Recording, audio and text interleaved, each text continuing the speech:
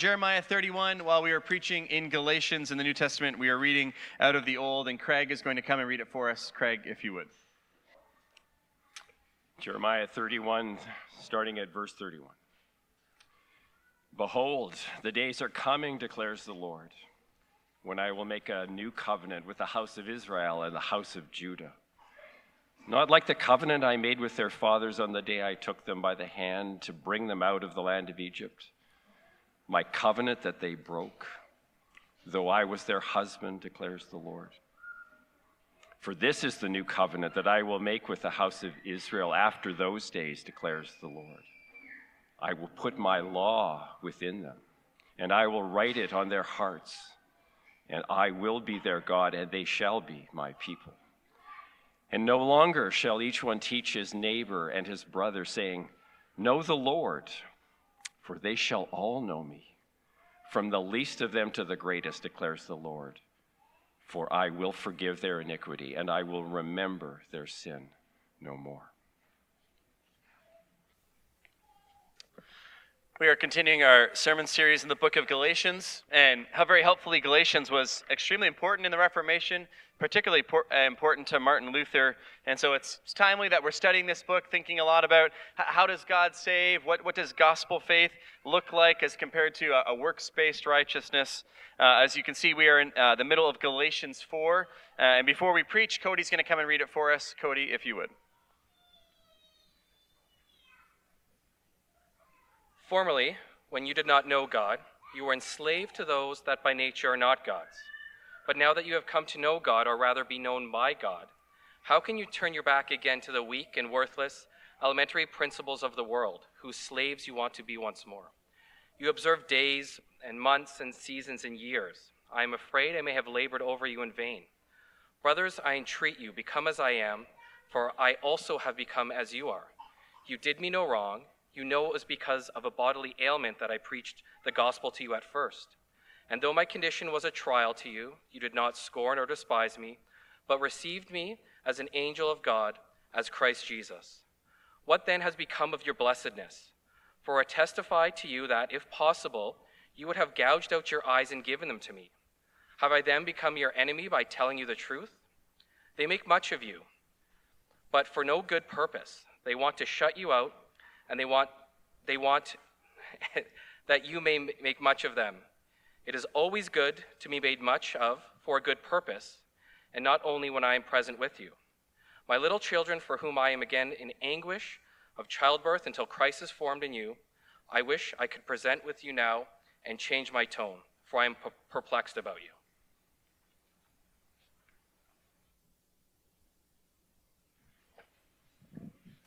All right, we're going to spend some time reflecting on this text together. Most of the time, when you greet someone you know, you ask a question something like, how are you doing? To which the acceptable answer, or the common answer, is fine, good, all right, maybe. Now, sometimes our tone betrays the real state of affairs, but most of us have these knee-jerk responses to that initial sort of question when you see a friend or an acquaintance on the street. But imagine you had been given some sort of truth serum. Someone slipped it into your morning coffee this morning, your morning tea. And when you arrived at church today, you answered everyone extremely honestly. That you come up to the outside door at the same time as a loose acquaintance, someone you've met in previous weeks at church. They say good morning. They say, how are you? And truth serum to you responds, well, I stayed up way too late on my phone and now I'm grouchy. Or my kids kicked the back of my seat in my car all the way to church and I just yelled really loudly at them, and frankly, my heart rate is still elevated. I'm not sure we're ready for that kind of honesty. And by the way, it isn't just for all of you normal, average, regular people, and that's not insult, just that you're normal. It extends to pastors as well. What if I was more honest and inspected, and instead of my usual welcome that I give at the beginning of services, what if I said, today I feel mostly afraid and confused?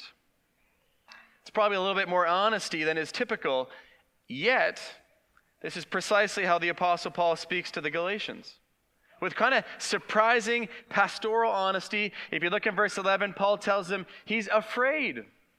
He's afraid for them. He's afraid that all his work, all his labor is for nothing. And down in verse 20, he tells them he's perplexed.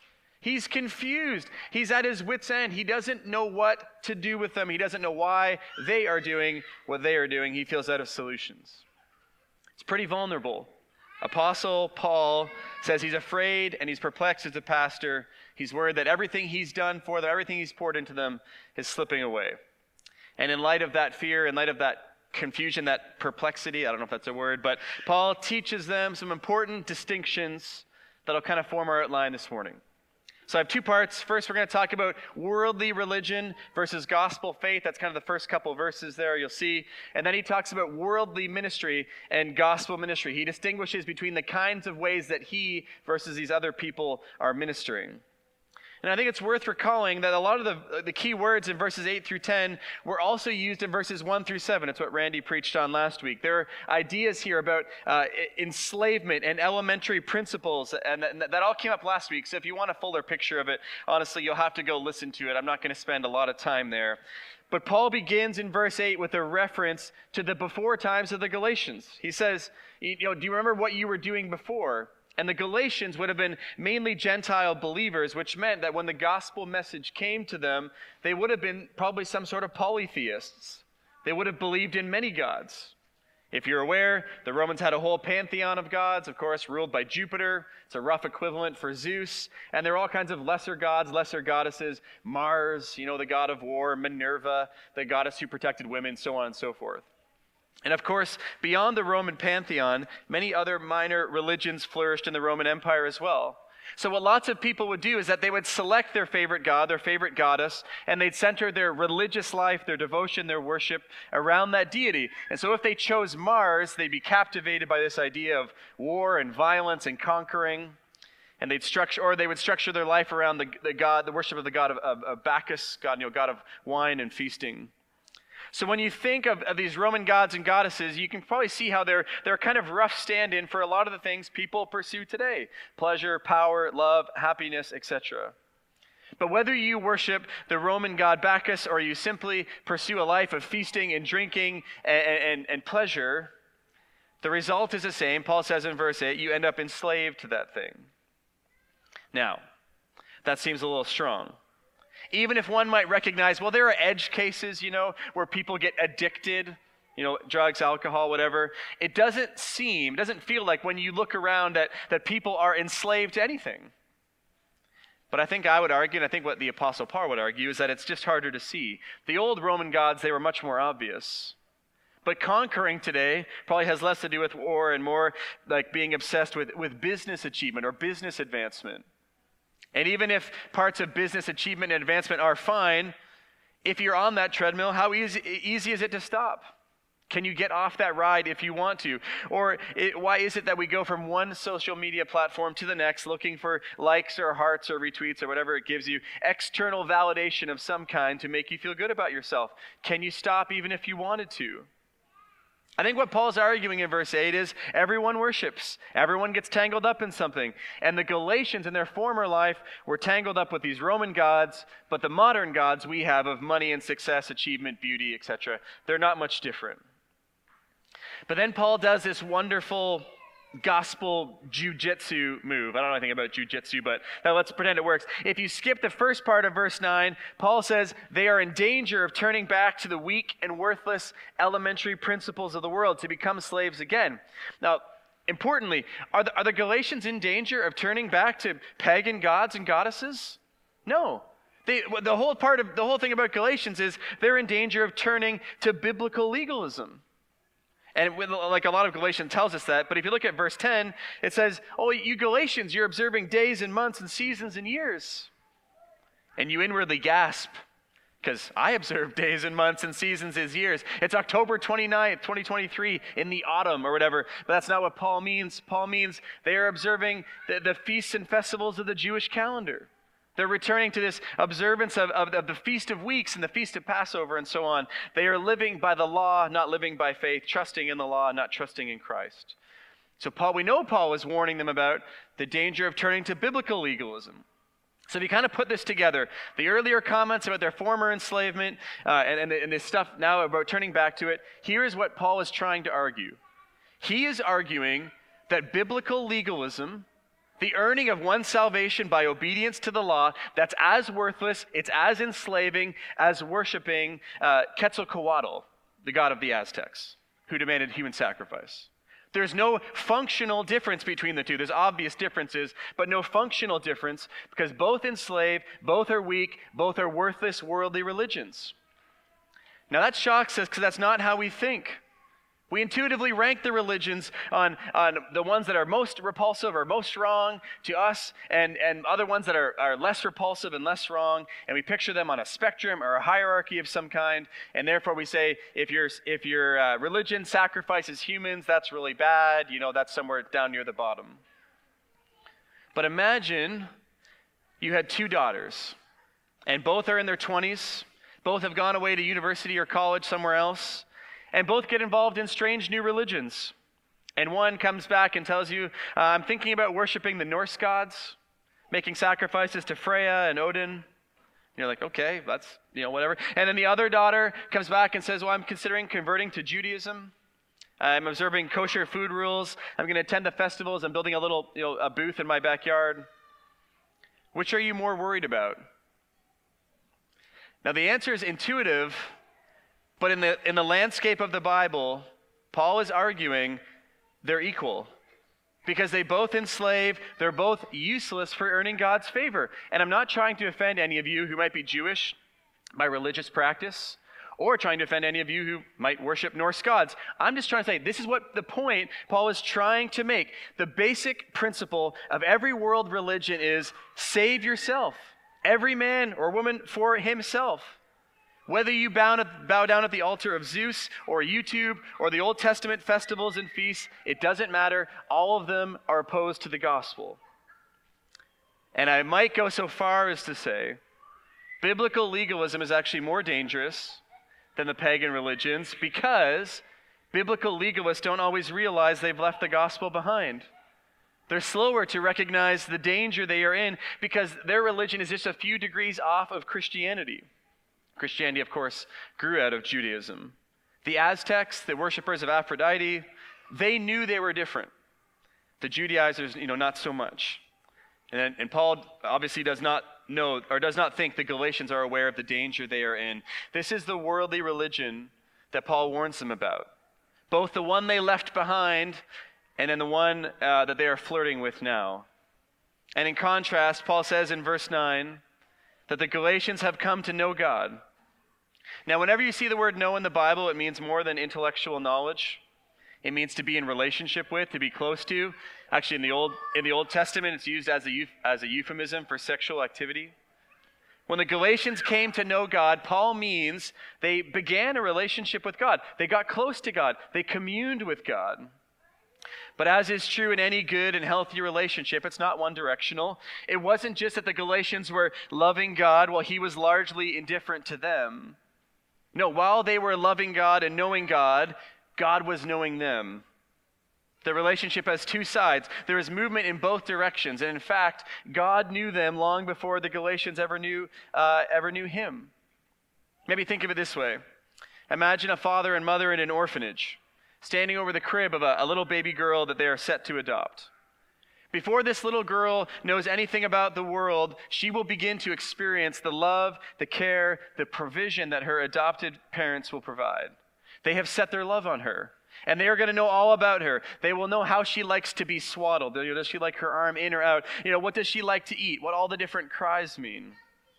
They will know her. They will love her. And as all parents do, they'll hope and they'll pray that one day this little girl will love them back. She will choose of her own accord to know them, to be in relationship with them.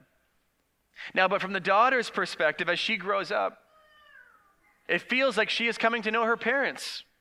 Even though the love of the parents came first, we can know as third-party observers of the situation, we know it came first. Even though the knowledge of the parents came first, to the daughter it feels like, I'm choosing to love my parents.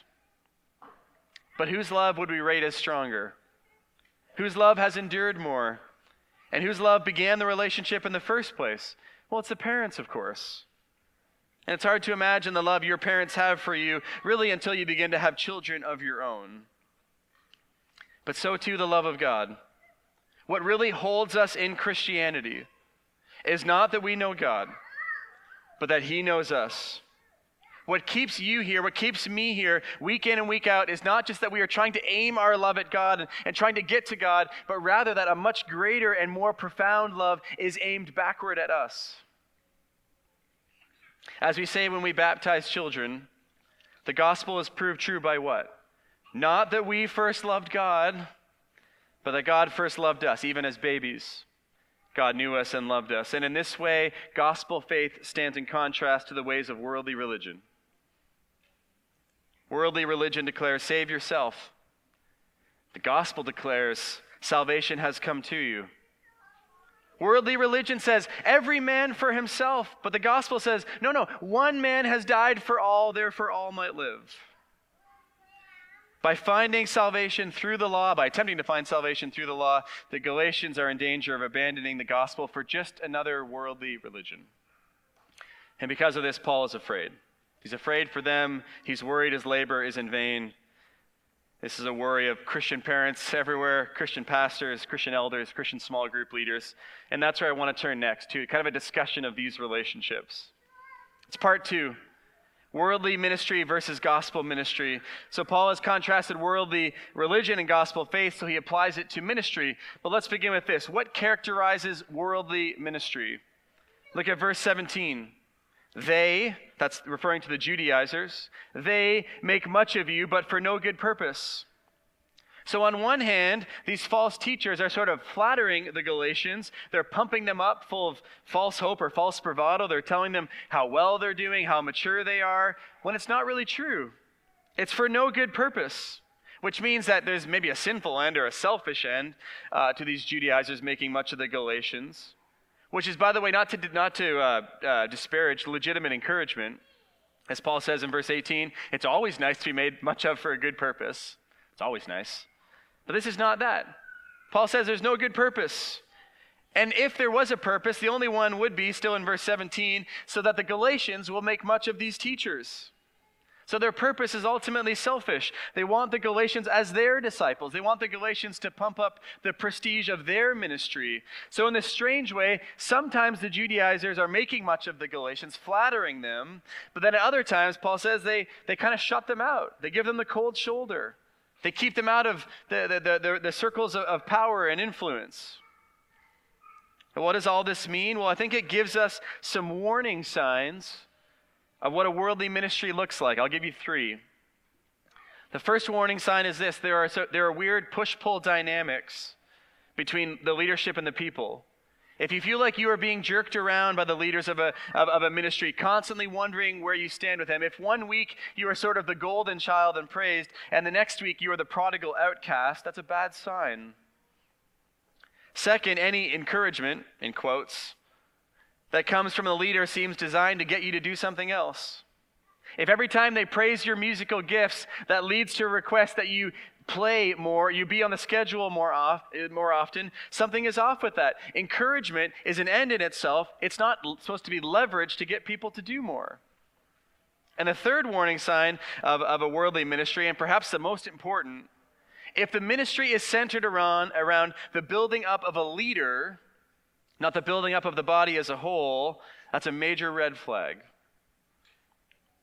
When a lot of the news about Mark Driscoll and Mars Hill Church in Seattle finally came out, one of the things we found out was that the church had paid for thousands of copies of one of Driscoll's books so that it would make the bestseller rankings.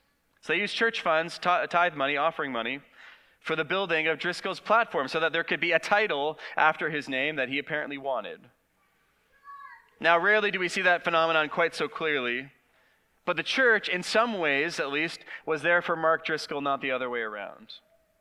The question we ought to be asking when we're trying to figure out, is this ministry legitimate? Is it spiritually healthy? We can ask this question. Does this ministry treat people the way that God treats us in Jesus Christ? Because God does not jerk us around, one day promising us love and favor, while the next day sort of icing us out and making us perform. God is the same day after day. His love endures. God doesn't give us false encouragement, but speaks to us with grace and truth. His love is not aimed at making us do more for him. And of course, God has already set his love on us for our sake, not so that he can have a greater platform for himself. We speak of God's sufficiency. He has everything he needs. He doesn't need anything from you. His love for us is for our sake, not for his sake.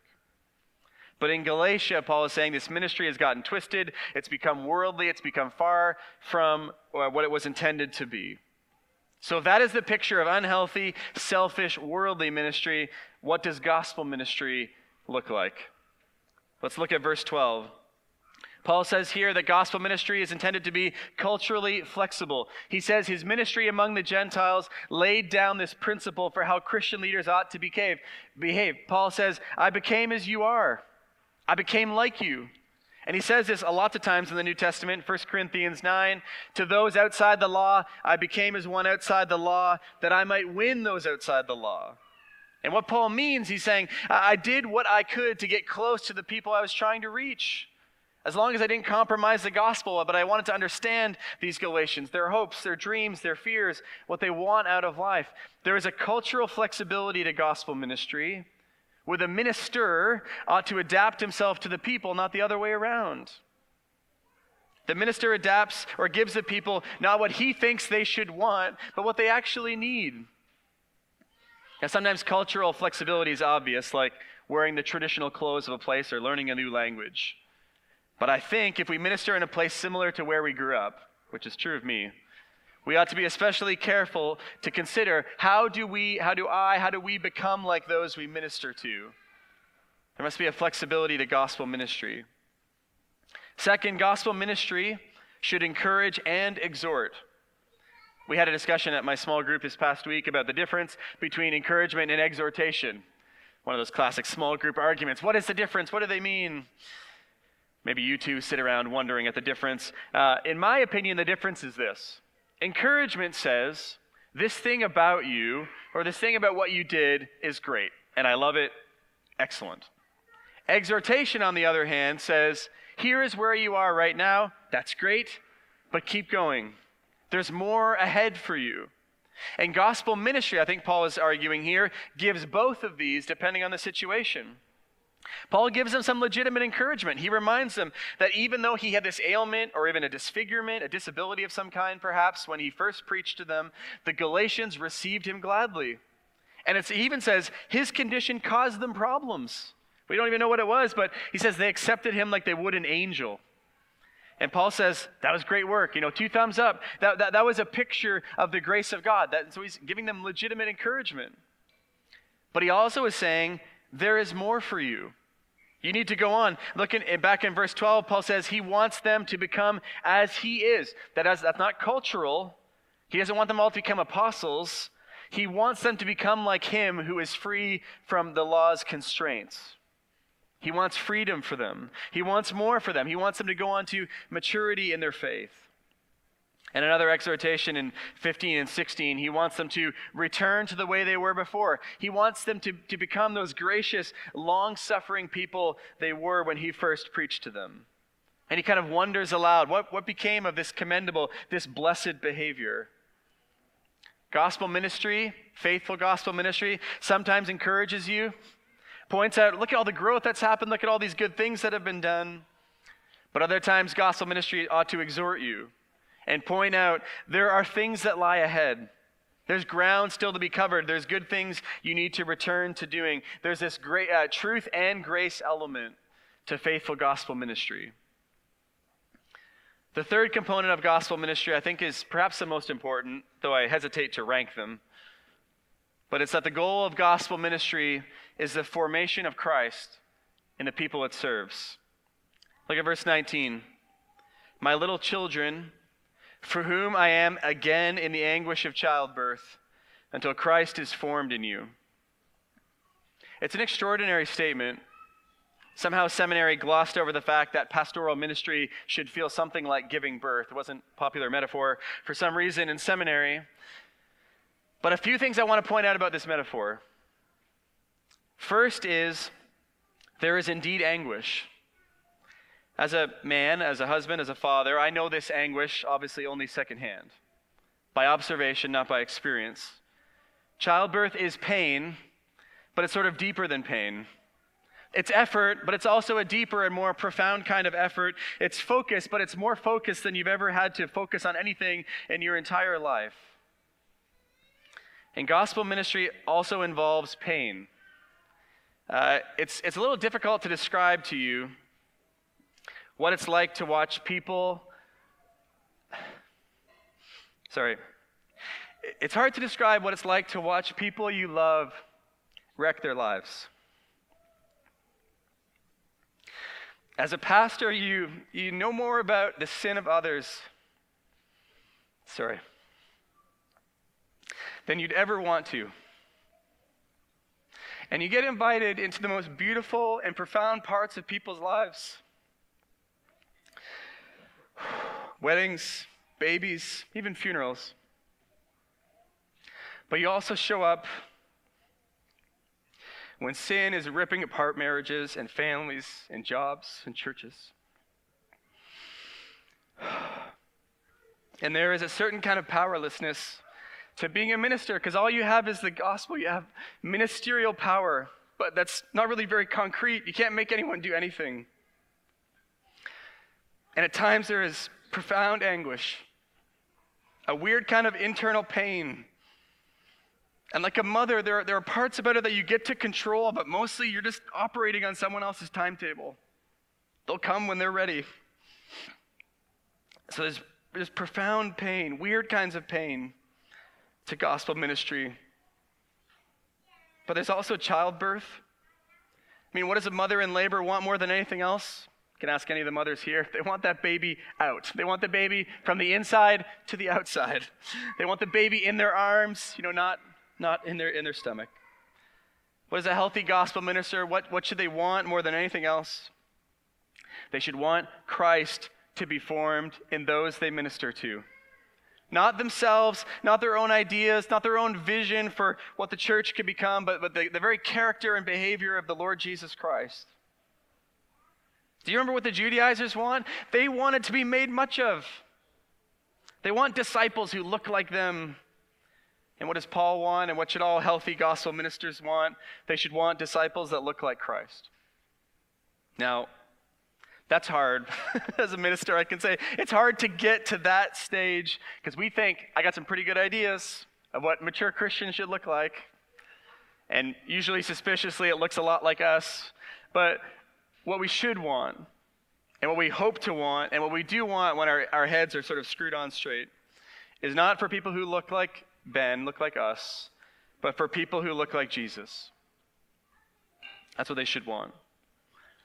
Now, what's the secret to all of this? The secret is this: ministers, people, everyone, we all need the same thing. We all need to believe in the gospel. It saves us from worldly religion. It saves people from being biased against a minister because of a condition or a disfigurement or a disability they might have. If the gospel comes to us all freely, then all of you ought to welcome any minister in the same way you have been welcomed by Christ. But the gospel is also for all of the ministers themselves. How can you become a small group leader increasingly concerned that Christ grow in the members of your group? You have to have a changed heart. You have to become a different kind of small group leader. How do you become a Sunday school teacher or just a Christian friend who really labors for the maturity of another? Only by the power of the risen Christ in your heart. That's the only way. In the gospel, we see the Lord Jesus Christ groaning on our behalf, not in childbirth, of course, but in his death. He went through all of the anguish that we might be spared only the anguish of our sins and be freed to minister to the others. So would you, would I, would all of us believe this gospel and live by it? Let's pray together. Oh Lord, we long to be people who are not enslaved to anything, but are free to live for you, to believe the gospel, to live by it, to teach it to others, to commend it to all those around us. Please help us. This is such an incredibly difficult thing to do, day to day, week to week. Would you empower us? May the Holy Spirit fill our hearts that we might do all that is commanded in this text for your glory. And it's in Jesus Christ's name we pray. Amen.